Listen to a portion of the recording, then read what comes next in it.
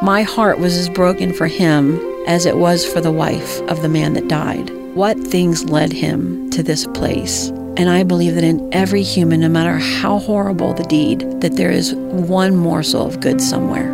This is In Good Faith, listening to first-person experiences of faith and belief.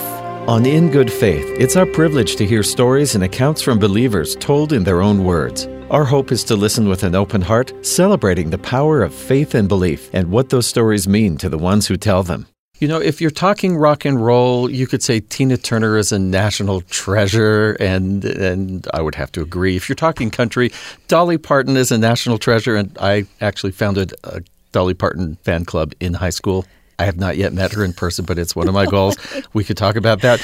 But in the storytelling world, there are rock stars too, and I have one in the studio today, Kim Weitkamp from Mount Vernon, Ohio. Thank you for speaking with me in good faith. I am happy to be here. You travel all over. This isn't really the reason you're here, but I do want to mention just coming up some of the major places you're going, 10 different states and the Bahamas. That's just major festivals. That is great. I know. I'm here actually because of Timpanogos Storytelling Institute. Brought me out to do a week of work in schools and with the college, and it's wonderful. We'll get to some of that storytelling work and how it connects with what we'd like to talk about, which is, we were just chatting, and one of the things that came up is, do you believe in God?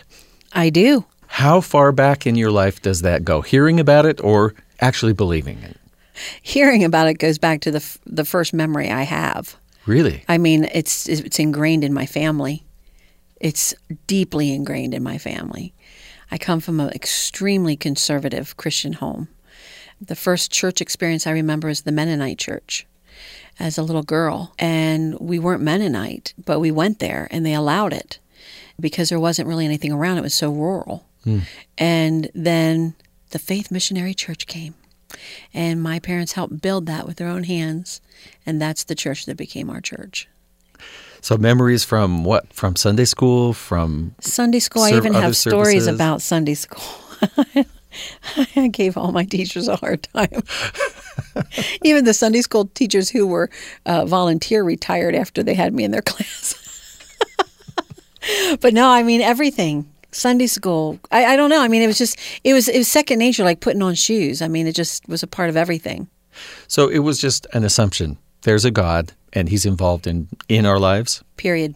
We all had our own Bibles. We had Bible story books in the bookshelves, big family Bible on the table, in the living room, prayer at every meal.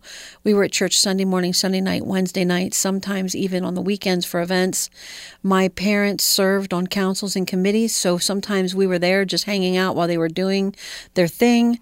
When the church was being built that they helped build, they had services actually at a hotel.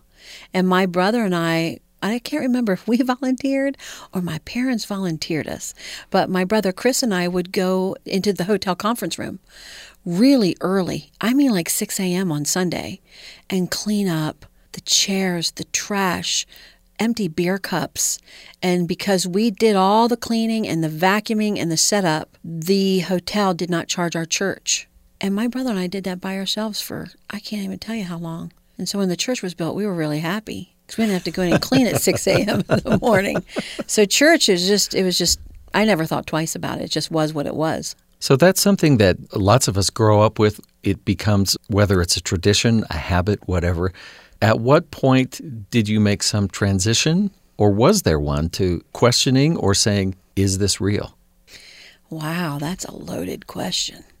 You know, I think the first time there was a snag in the whole setup, when I realized life wasn't the Truman Show, you know, I think was when I learned some information about my mother that shall remain within the family because she is an extremely proper lady.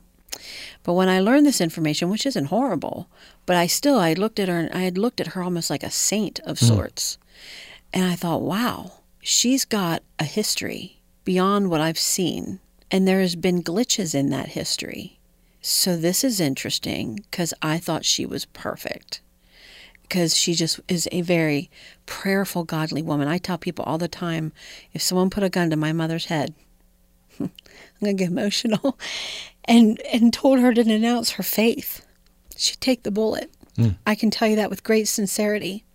I also believe that I'm here today where I'm at because of my mother's prayers. So, with that said, having that kind of thought process about your mother and then learning something, you're like, wow, there's a very human, flawed side to this. It's not just Kimmy, tell the truth, or now Kimmy, the right thing to do is. It's much bigger. And I think that was the first time where there was a little snag where I kind of cocked my head and thought, now, wait a minute. These aren't just like these amazing humans in my life that seem perfect running around. These are humans in my life that are imperfect, who are reflecting to me a perfect God. Did that give you more room to allow for yourself to be less than perfect and still be okay with God? Steve, I embraced my imperfection the minute I came out of the womb. Okay, so that was not I'm not kidding. I never had a problem with that. I am wide open. People tell me all the time, you're so open on stage. I'm like, honey, I'm open all the time. What do you want to know? I don't hide anything. One, because it's extremely tiring to do so. Two, because I pastored for 23 years. One of my greatest things that I tried to do was show my imperfection in a healthy, authoritative way, if that makes sense, so that people understood that you don't have to be perfect to believe and to love God. Also, then, there's no pedestal. There's a great danger with pedestals. You could fall off of them. Great danger. People expect way too much, and if you make one wrong move and even wobble that pedestal, they lose faith, and that's very unhealthy. And so I made sure they understood I was right in the pew beside them, and that I did women, worship, and teens. That was my thing as a pastor. But once in a while, they'd let me get up and talk, and I would story tell. And I'd always load it up real heavy with good stuff, They never knew it till they left in the car, and they're like, wait a minute. Why am I feeling like I need to repent? That was a funny story. And because of that, and I'm not saying this as a patting myself on the back, but every ministry I was involved in grew at unbelievable rates, almost alarming. They couldn't keep up. Sometimes the church would freak out. But it was a very safe place. It was a safe place. I always made whatever ministry I was involved in an extremely safe place for people. And they were talking to someone that had been there and maybe not done that, but was never going to judge them. Yeah. Yeah.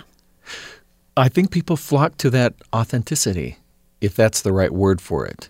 All you have to do is look at Jesus to know that. So why do we go wrong? Well, I think that there's a real alarm that I see with especially the under 30. Because right now, they are so open about everything, it seems, but they're not at all. They're looking so hard for authenticity. So they look at church, and their view of church is mainly headlines, and they're mainly negative. So that's a real problem. And I think there's also a move in the church culture. Oh, boy. I hope there's something of people I hope never hear this. Actually, I hope they do. I don't really care. But there is a move to be so cool, to make church so accessible. Coffee bars in the sanctuary and everything. And there's something to be said about making a comfortable place, a second home, right? But I can get coffee at Starbucks. I can find my cool stuff socially elsewhere. I want to know that when I'm walking into church, that the people are authentic, flawed humans that have tapped into something that I don't get anywhere else. And I want the church to feel that way as well. That I have walked into something that this is something I can't find anywhere else. And we're trying so hard, I think, to be approachable, that I think we're kind of coming down to a level that it doesn't seem any different than anywhere else. Except the people are way more screwed up. So I'm saying that with tongue in cheek. Secularizing church, I have a little bit of an issue with that.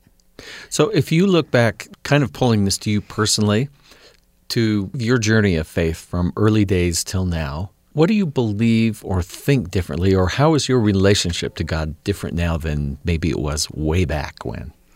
Oh, boy. Well, one thing that's really tough for me is I travel anywhere from 10 to 20 days a month. Almost every weekend I'm traveling. Where does church fit into that? I've recently moved, and so I'm trying to find my place again. I loved the church I was involved with before because they knew my schedule, and they assigned somebody to me. Not assign, but there was a woman who would call me and say, have you been reading your word? How are things going? Are you struggling with anything on the road? There's a lot of artists, musicians there, and that was really nice for me because they got it. Yeah. I wasn't not in church because I didn't want to be there.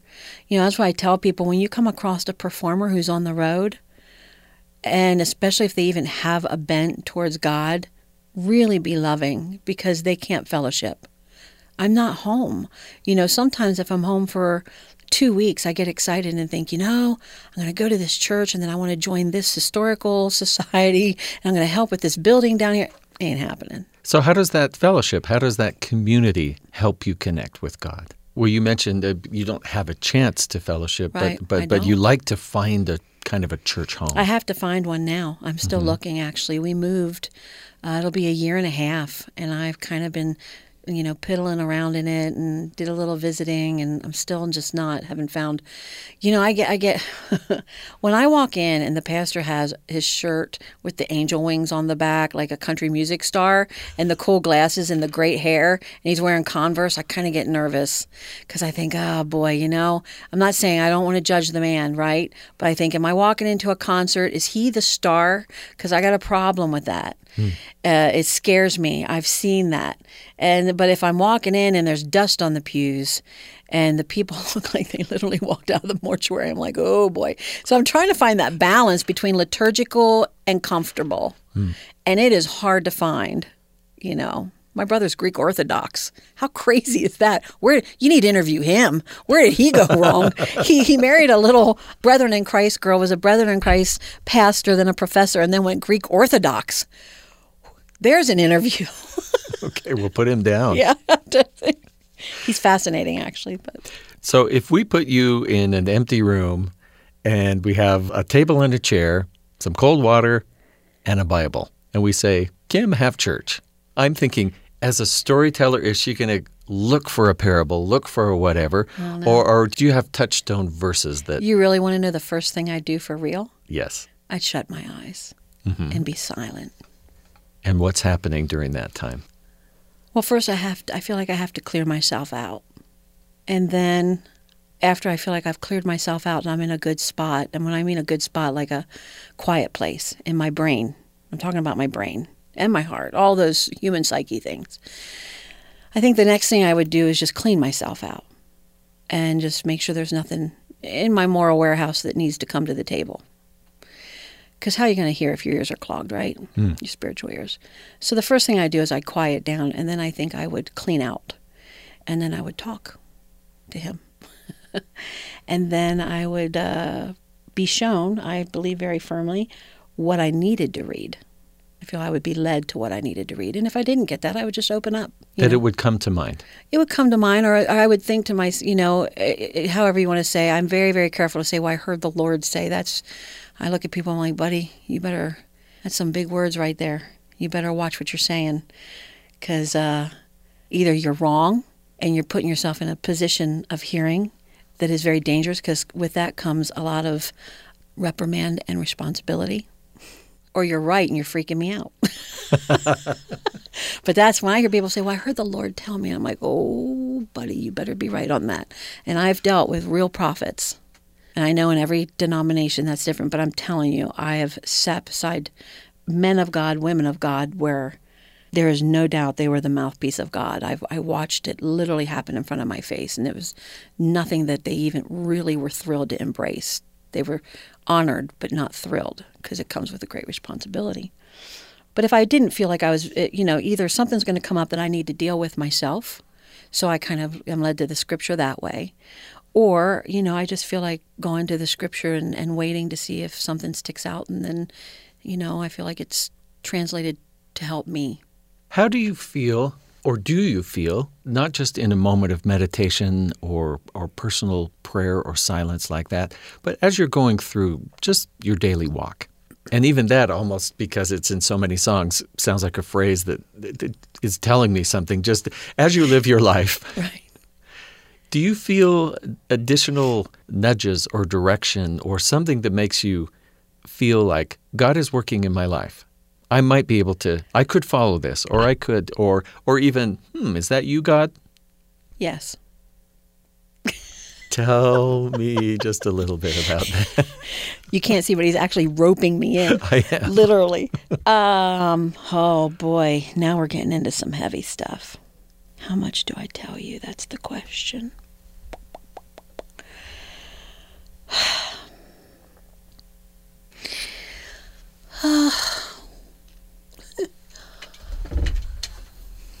Thanks. There is, hold on a minute, let me pull myself together. Okay. Part of what makes me a good storyteller, and I don't mean that in a braggadocious way, the bottom line is I know what I'm not good at, right? And I know what I'm good at. It's part of growing older. I think after 50, if you don't know what you do well and what you don't do, you're pretty much up a creek, and I hope you get it quick. But I know that I'm good at telling stories. And I mean, I can stand in front of 100 people or 1,000 or 5,000, and I can read that audience. When I'm sitting with a person, I can read them very well. It's what made me good at my job when I did pastor. It's like I have this sixth sense with people. I've actually had times where I have touched a person and held their hand, or held their hand to pray with them, and I see things and I know things. And I've spoken those things. Most of the time it's met with anger, and then it ends up in crying and then confession. I cannot explain that. I don't exercise that as much as I used to, but sometimes it presents itself and I have no choice. But when I'm with an audience in a tent, I can see everything. It's a beautiful gift. What kind of responsibility What are do you you... talking to me, Steve? What the heck is this? Well- What is going on? Is this heaven? Is I getting prepped for entrance? Did I die? Is it? No, it is a beautiful gift, but I'll tell you something. It comes with a lot of pain. There's a woman that I was teaching a marriage class, and I held her after class, and I gave her a hug, and I knew she was having an affair. And I said to her, look, I love you, and I know you're having an affair. And I said, if you ever need to talk about it, you can tell me. And she just went off on me. And so I let her. And I think it was 2 weeks later on the news, I was finished dinner and I was watching the news, and she was being let off a plane in handcuffs for doing some things she shouldn't have in the plane bathroom with a gentleman who was her boss. So that you may not want to use. If you do, good for you. But I knew it. And so it's you can call it a good gift, but it's really tough. It just happened the other day. I gave somebody a warning, and sure enough, 2 weeks later, there they were. All came to a head. But it's not my responsibility. I just tell them what I see when I hug them or whatever. I feel like this is probably way more than you expected, Steve. But it is what it is. No, it's our experience as humans trying to live in a spiritual realm that sometimes we're looking for and sometimes intrudes on us, whether we want it or not. It's part of our experience. Yeah. And so I can honestly tell you that as I walk through every day, I feel the Lord. Even when I'm not where I'm supposed to be with Him, I see Him. I feel Him. I mean, and when I say I see Him, like if I'm in the woods at my house, I know. No one can take that. Nobody. I felt His hands on my back when I prayed. No one can take that. And I know the things that He has put on my heart to speak to people, and I've seen them come to fruition. No one can take that. People can take and misconstrue the scripture. They can tell me historically it's inaccurate. I don't care. I've had too many experiences for it to ever be taken away from me. Period. So the beauty of having a gift like that is I can stand it and perform in front of 1,000 people and know exactly emotionally where I need to take things so they're safe, and yet that they walk away with something flowering within their moral warehouse or their thoughts or within their emotional psyche, that there'll be some kind of change in their life, hopefully. I listened to several of your stories just to refresh my memory. Here's 20 seconds, which is about a report card and a particular teacher. Mrs. Ort. Yes. Just what she wrote that was so powerful to you, because it was different than all the other sort of derogatory comments. Yeah. The lesson of that was hilarious, but is so powerful. Mm-hmm. Have you just changed venues for your ministry Yep. and changed 100%. Your life is now the text? Yep. I'm not kidding. I now get to blow in, do my storytelling, which is basically in some form preaching, if you want to say that. People don't really know it, but it is. There's always just moral truths. It's just how I roll. And I leave, and then you got to deal with all the problems. It's fabulous. Thank you very much. It's really wonderful. Oh, yeah. Here's your program, and here's a list of local religious authorities if you feel the need to speak with anyone after. Exactly. So, Well, what things in your faith life bring you the most joy? Are they the same things that also kind of touch your heart like this? worship. Uh-huh. I love worship. I love singing to the Lord. I love singing And hymns. I better and mention right spirituals. now that anyone who's hearing this and meeting you for the first time, you do have just a beautiful, beautiful voice. And thanks. usually these stories are told as you're there with a guitar and you mix the singing. Yeah. When I'm worshiping in a church, I can rarely sing. I'm too emotional. There's something about the lifting of the human voice in praise that overwhelms me to where I can barely join in. But it's probably my favorite thing. It's so beautiful. You know, it has been proven that the waves that our voices make can physically transform our surroundings. It's true. Water can actually be changed molecularly, depending on what vibrations are put in it and so forth. You know, I mean, you vibrate something enough, a rock is going to fall apart. And I believe that not just spiritually, but physically, we can change the world through our worship. I really believe that. That does sound joyful. Mm-hmm.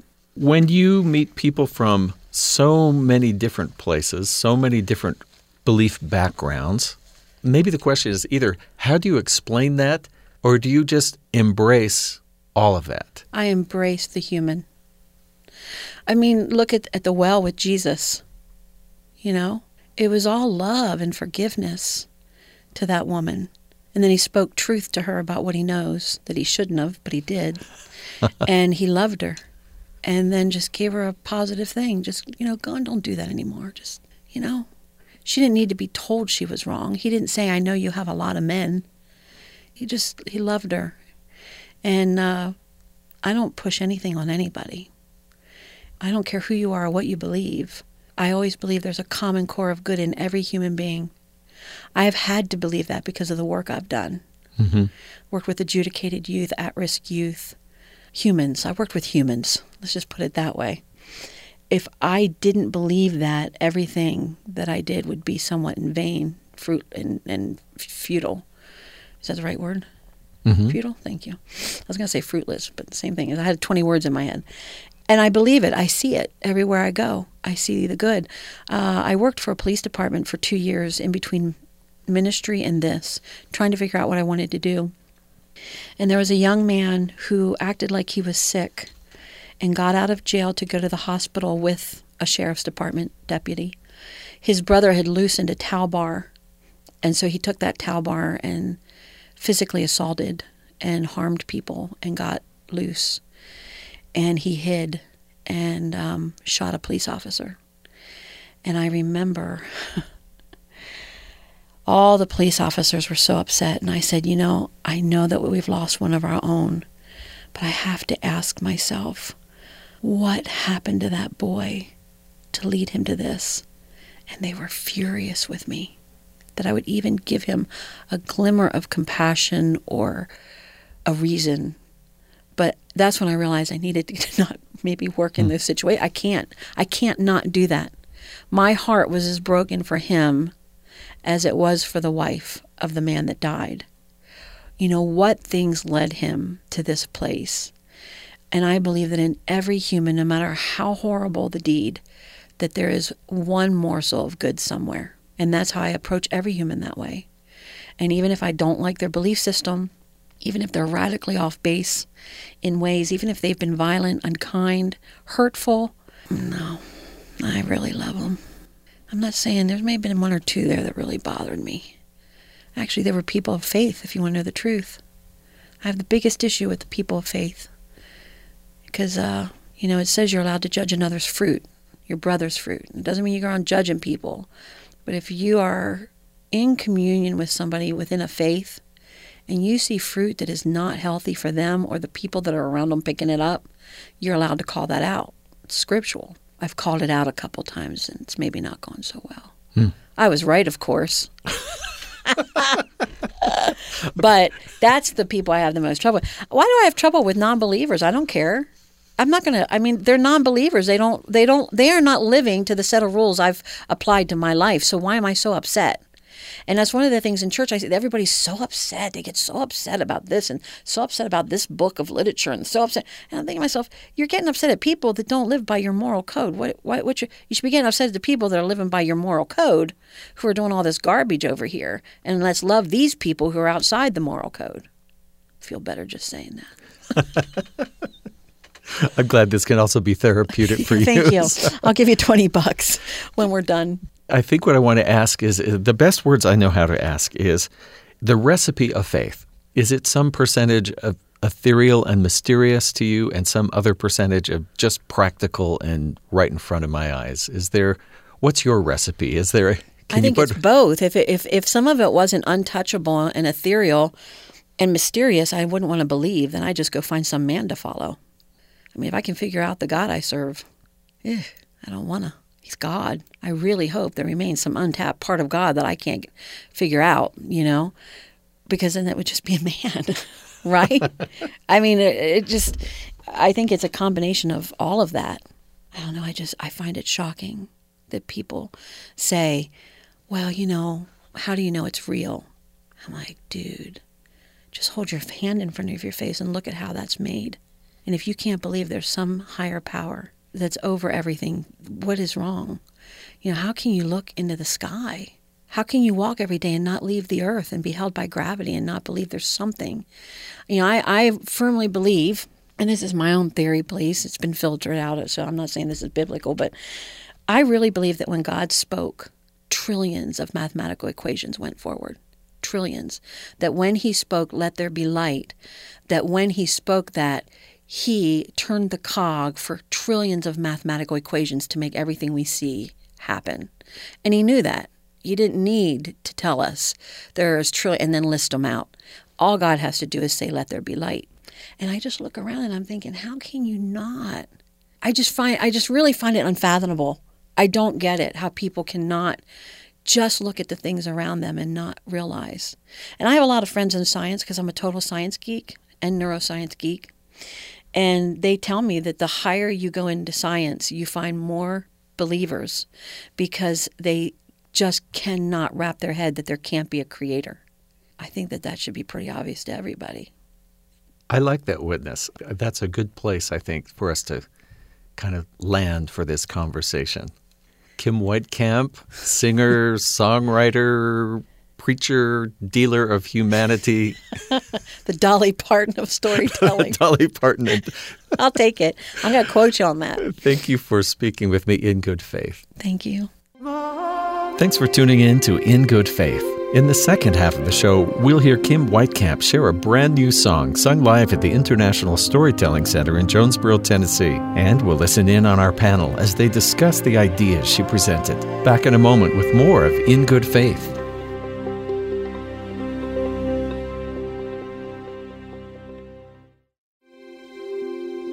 This is In Good Faith, listening to first-person accounts and stories of faith and belief. We can't really have Kim Weitkamp on the show and not feature some music, so here she is, guitar in hand, with a live performance of a brand new song from her album Monkey Bars, Middle Age, and Other Natural Disasters. She's singing here at the Theater of the International Storytelling Center in Jonesboro, Tennessee.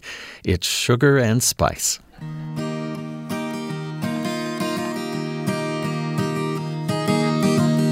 Well, I've been told that I'm made of sugar and spice. Everything sweet and everything nice. But I know there's more to my DNA. Oh, and I feel it every day. I am the love in my mother and father's eyes. I am the fire that holds the stars in the sky. Oh,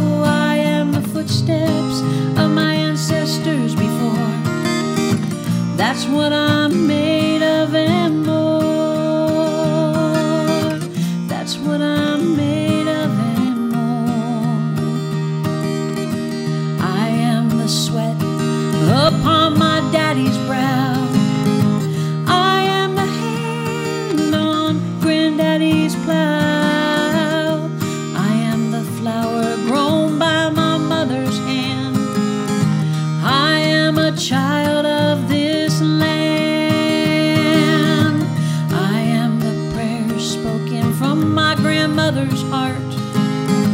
I am the word spoken at creation's start. I am the lines drawn by the hands of time. I'm all these stories intertwined. I am the love in my mother and father's eyes. I am the fire that holds the stars in the sky. I am the footsteps of my ancestors before. That's what I'm made of and more. Oh yeah, yeah. That's what we're made of. Thank you.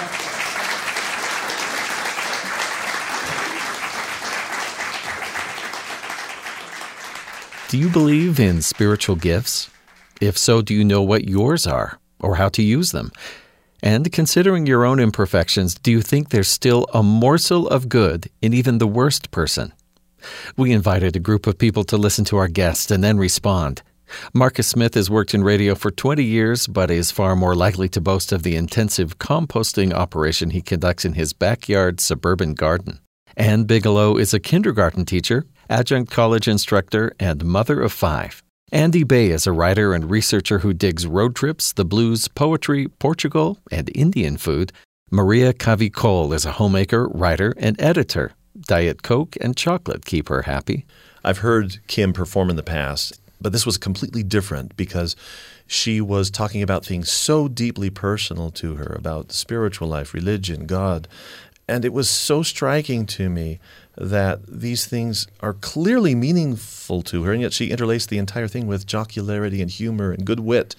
And I couldn't help but think how many times I've done that in my own life, where it's almost as though these things are so precious that you feel vulnerable, and you kind of have to obliterate the chance that somebody will hear what is most meaningful to you, and so you obscure it sometimes. It's maybe sacred, but I know that I have a habit of doing that where I could stick with the serious subject matter, but I often bail out. I don't think she was bailing out, but you know what I'm talking about, Andy? It sounds like when she was talking about being in a place of silence, I was reminded of reading in St. Augustine's Confessions when I was just a young college kid, and the kind of transformation that happened when you are sort of unafraid of just being completely still and meeting God, in a sense, in that place. And he was afraid of it because he, like he said, he didn't want to be transformed just yet because he was enjoying his life as a sinner. And I think in some ways we do fear transformation when we are fully present with whatever sort of higher power we are trying to connect to. And maybe that's why we try and move away from that in some way. I don't know, but in my life it has been sometimes that case. It's almost like it's too real. On the other hand, I don't know that spirituality and humor are mutually exclusive. To me, a truly spiritual person is full of life and personality. And I think oftentimes we consider that to be spiritual, you have to be serious. But really, true spirituality, the true nature of man is full of personality, full of life. And that's how she was. So that's what she demonstrated, is just a full range of emotion and personality.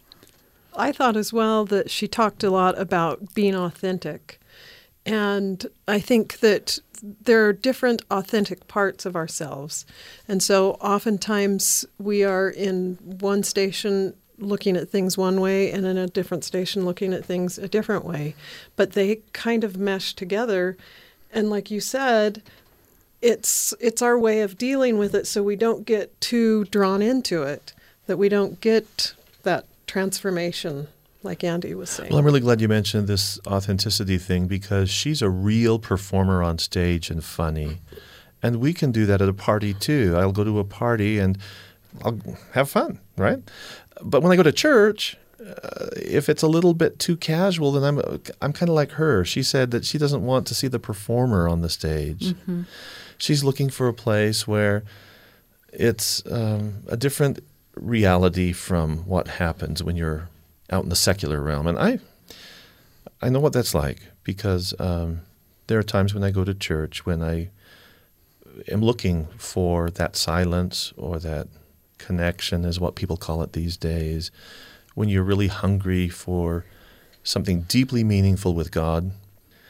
And sometimes the stage isn't just right and it doesn't work. Sometimes it does.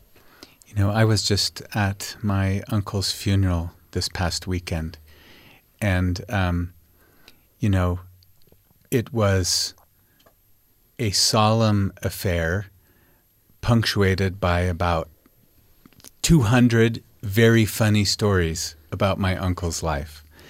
And so, I would agree with Maria that there's not any kind of conflict. In fact, that's something that we can all understand, because really when we look at the humor of someone's life, right, we see our own foibles, and we sort of see how in some ways pathetic we all are, and perhaps come to understand why we look to higher things to hold us in place in some ways, because the things we do are quite ludicrous if we look at them objectively. You just used the word foible, and she went right to that when she talked about her mother, that the real crisis, the snag, she called it the snag that she hit, that made her question where she was in life with her faith, was that she discovered something about someone who had fallen off a pedestal. Mm-hmm. That was probably one of the most important moments of the whole interview, because it comes right down to this question of, when do people feel that they've lost their faith, either in humanity or in all of their presuppositions? That's why I thought it was very poignant that she points out that she embraces people's humanity. She embraces that within herself, her imperfection.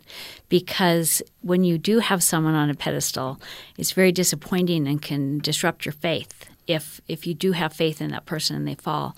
So for her mother, to find out something about her mother that was upsetting, was a real test of faith, but yet she looked to her mother's character and who she was now.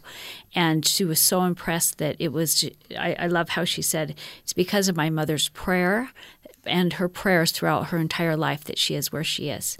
So she could see the discrepancy between her mother's maybe early mistakes or foibles and who she became as a devout Christian woman. Yeah, and I think it's interesting. I had a similar experience with my own father, who some of you may know, and he presented himself in such a way that you would never know kind of what was on the other side. Oftentimes he was very abrupt or he was very stern, but he was the most kind-hearted man inside. And that really resonated with me when she was talking about the goodness of every soul. Because we all have those experiences where people misinterpret who we are or what we stand for. But if we can go to that inner soul that each of us has, or that makes us tick, that's what really makes the difference in the way that we present ourselves. I was very interested in her phrase, the church as a safe place. And I thought of childhood. I can still remember the Naugahyde pews that were padded in the church I went to as a kid, and what it was like to have a nap there in a long church service. But looking at the ceiling and just the architecture, but then the people I knew as a child, they knew who I was, or as a kid. I mean, talking to them like you're 4, 5, 6, 7 years of age. And the faces of those people, they're some of the most important people in my life. I may not have seen them for years, and many of them are deceased and gone. But to feel like when I went to church, I was not rejected. When I went to church as a child, I was welcomed and loved. That's the way I remember it. And especially as a child, you are so authentic. You don't know to put on a different personality. Instead, you are truly yourself. And the other day, I ran into someone who I grew up with in my church congregation as I was growing up. And he said, when I saw you and your siblings, I could remember every one of your names. And I remember being your Sunday school teacher at one point and this and that. And what I felt then was just a love and acceptance of me, who I was as an individual, as a child growing up. And she had tremendous feelings about worship and the importance of worship in her life, the importance of attending church. And I thought that was a beautiful thing as I look back on my own experiences. But this is not to say it's all Pollyannish in that, because she said that she gave her Sunday school teachers a hard time. So did I. We had 4 quit in a year in our class. Well, all of that wrangling is kind of a microcosm of real life. You go to Sunday school and you don't escape the world. All of our pettiness comes with us. You know, it's interesting that as she talks about, you know, the transition from faith as a habit to a more aware and engaged kind of faith, where she, you know, understood her mother to have been a different person in the past than she was as she grew older and saw her in the present. It's interesting that we often have struggles in our faith relative to or vis-a-vis the people that are around us. We might see hypocrisy in some form, and we expect often the people around us to be, like she said, a reflection of God, a perfect God, but being imperfect themselves. I just found that very interesting. I put people on pedestals when I was a kid. Every child does. I think part of growing up, that when the scales fall from your eyes, like with her mother, it's when somebody really lets you down. Somebody who you thought you had every right to their being better than they were. It could be a teacher, it could be a parent, it could be a big brother, it could be a neighbor down the street, it could be anybody. And I remember agonizing. This is even before I became a teenager. And usually teenagers become rebellious. I was a good little kid. I didn't cause troubles. But I was put up to something by a school teacher that was illegal. And the teacher was in a position of authority. And I carried out this illegal thing that's still so embarrassing to me that I don't want to say. Well, I'll just go ahead and say it. I put a bomb threat at her behest on my junior high school. And that was way before the age of terrorism. That was before Osama bin Laden. In those days, it could just be considered a prank, you know? And it was because a teacher at the junior high said, oh, this would be a fun trick. Why don't we do this? I had to do it. She was a grown-up. I had to do it. It's still one of the most humiliating and at the same time instructive episodes in my life to think back on how did that happen? And how could I be so let down by a grown-up, you know? It hurts even when I think about it. So then I have to say, well, is there anything about that teacher that reflects a perfect God? There's a story, and I've had the privilege of meeting Kim Weitkamp before, and I've heard many of her stories. And perhaps the reason she emphasizes how careful we must be about judging others and finding the good in others has to do with her own father, who was a very tough, harsh father in many ways, did not show the kids any affection. And she tells a story about how in 30 seconds he told a story about his life in which he related how his father had died when he was very young, and he was a boy who then had to run the farm, take care of 5 sisters and his mother, and left school in 6th grade and never was able to do anything but just work hard his whole life. And he had never had any affection shown him. He just didn't know how. But learning this transformed her in a powerful way, and she realized at that point that telling stories is a kind of a calling, being a storyteller, because the power of a story to change someone's life is just immeasurable. And she related how by hearing this story, her attitude to her father changed, and she began loving him more purely, and he softened in a remarkable way. It's an incredible story. If I were to relate that to what happened to me, the teacher never took it out on me.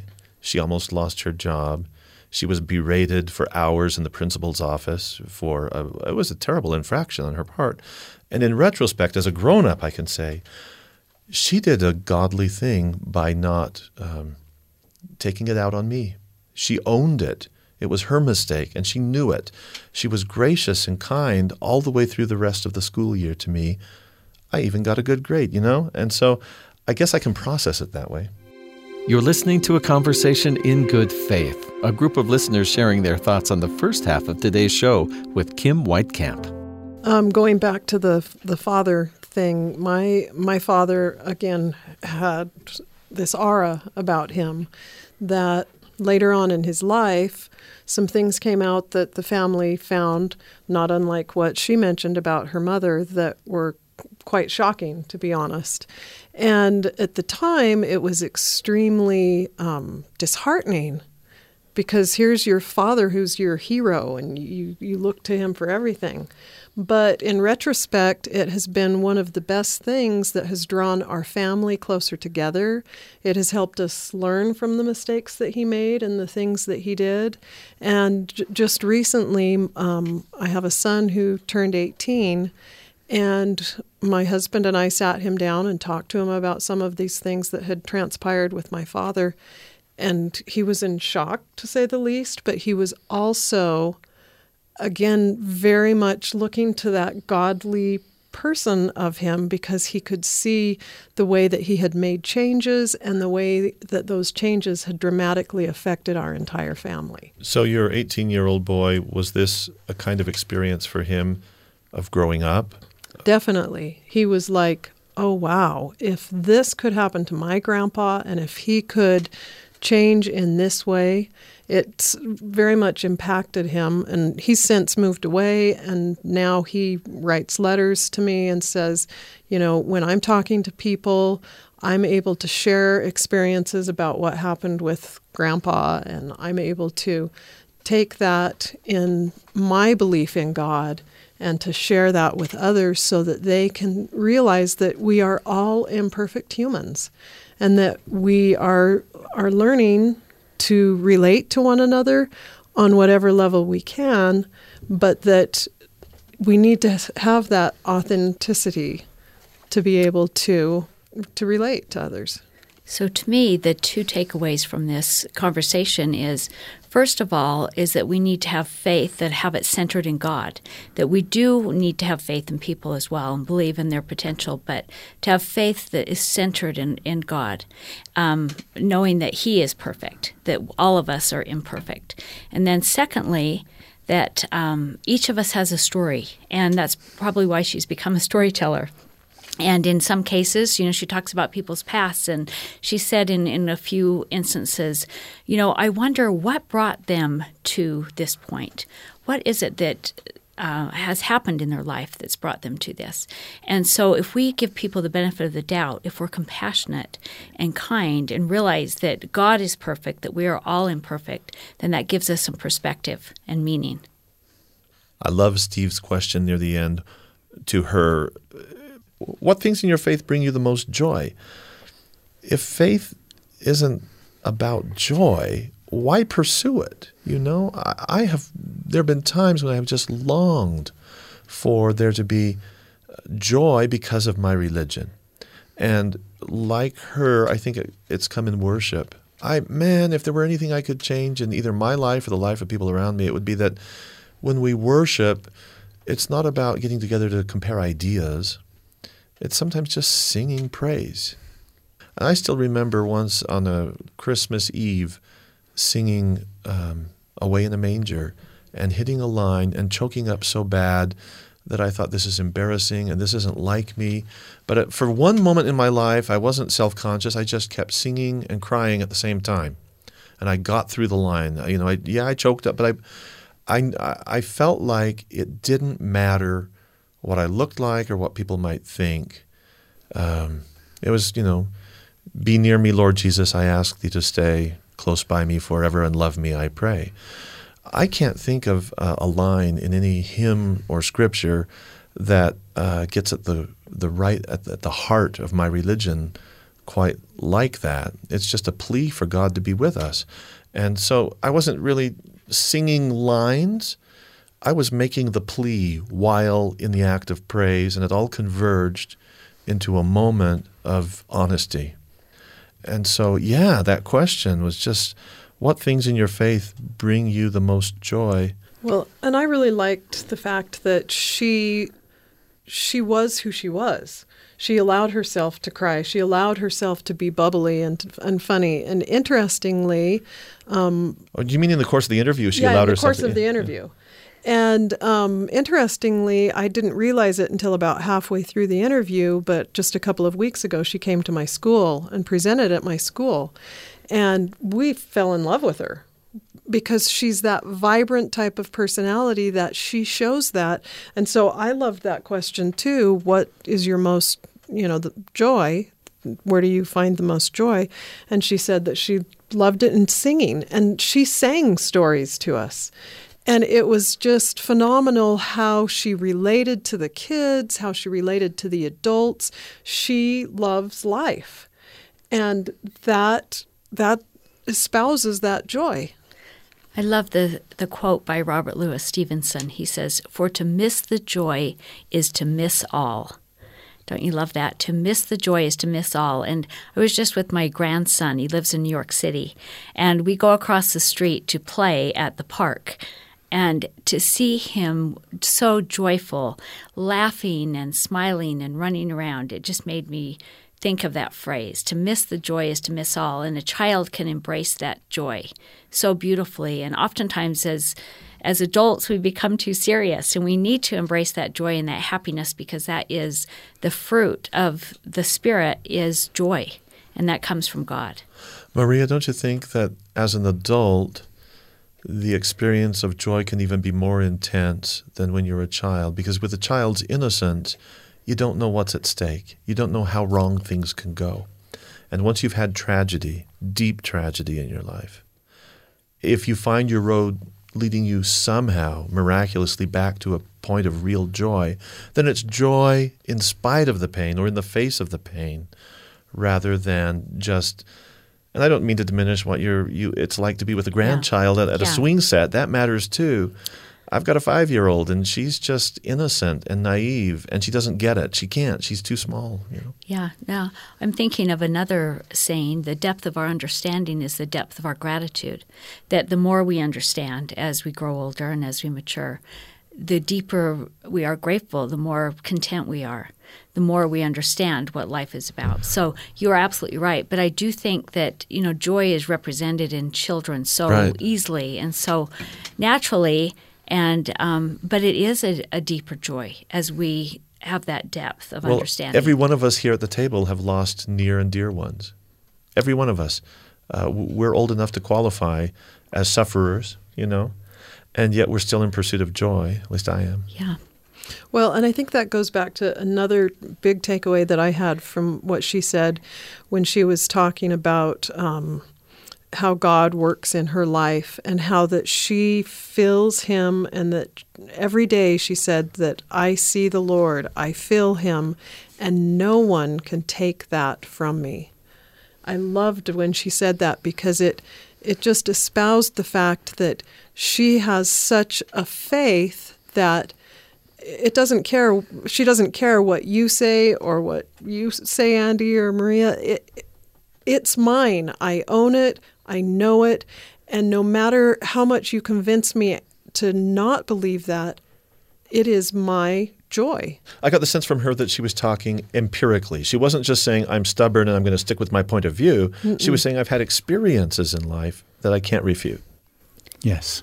She expressed her faith as, it wasn't just the fruit of doing good, but she'd had experiences with God that led her to believe in God and to be able to, in a sense, witness for that God she believes in.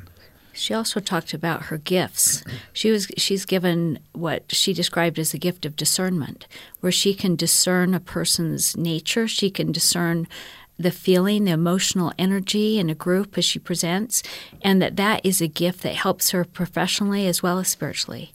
And I think we've all been given gifts that as we get older, we start recognizing what those gifts are. She said, if you're 50 and you don't know what you're good at and what you're not good at, then you're really missing the boat.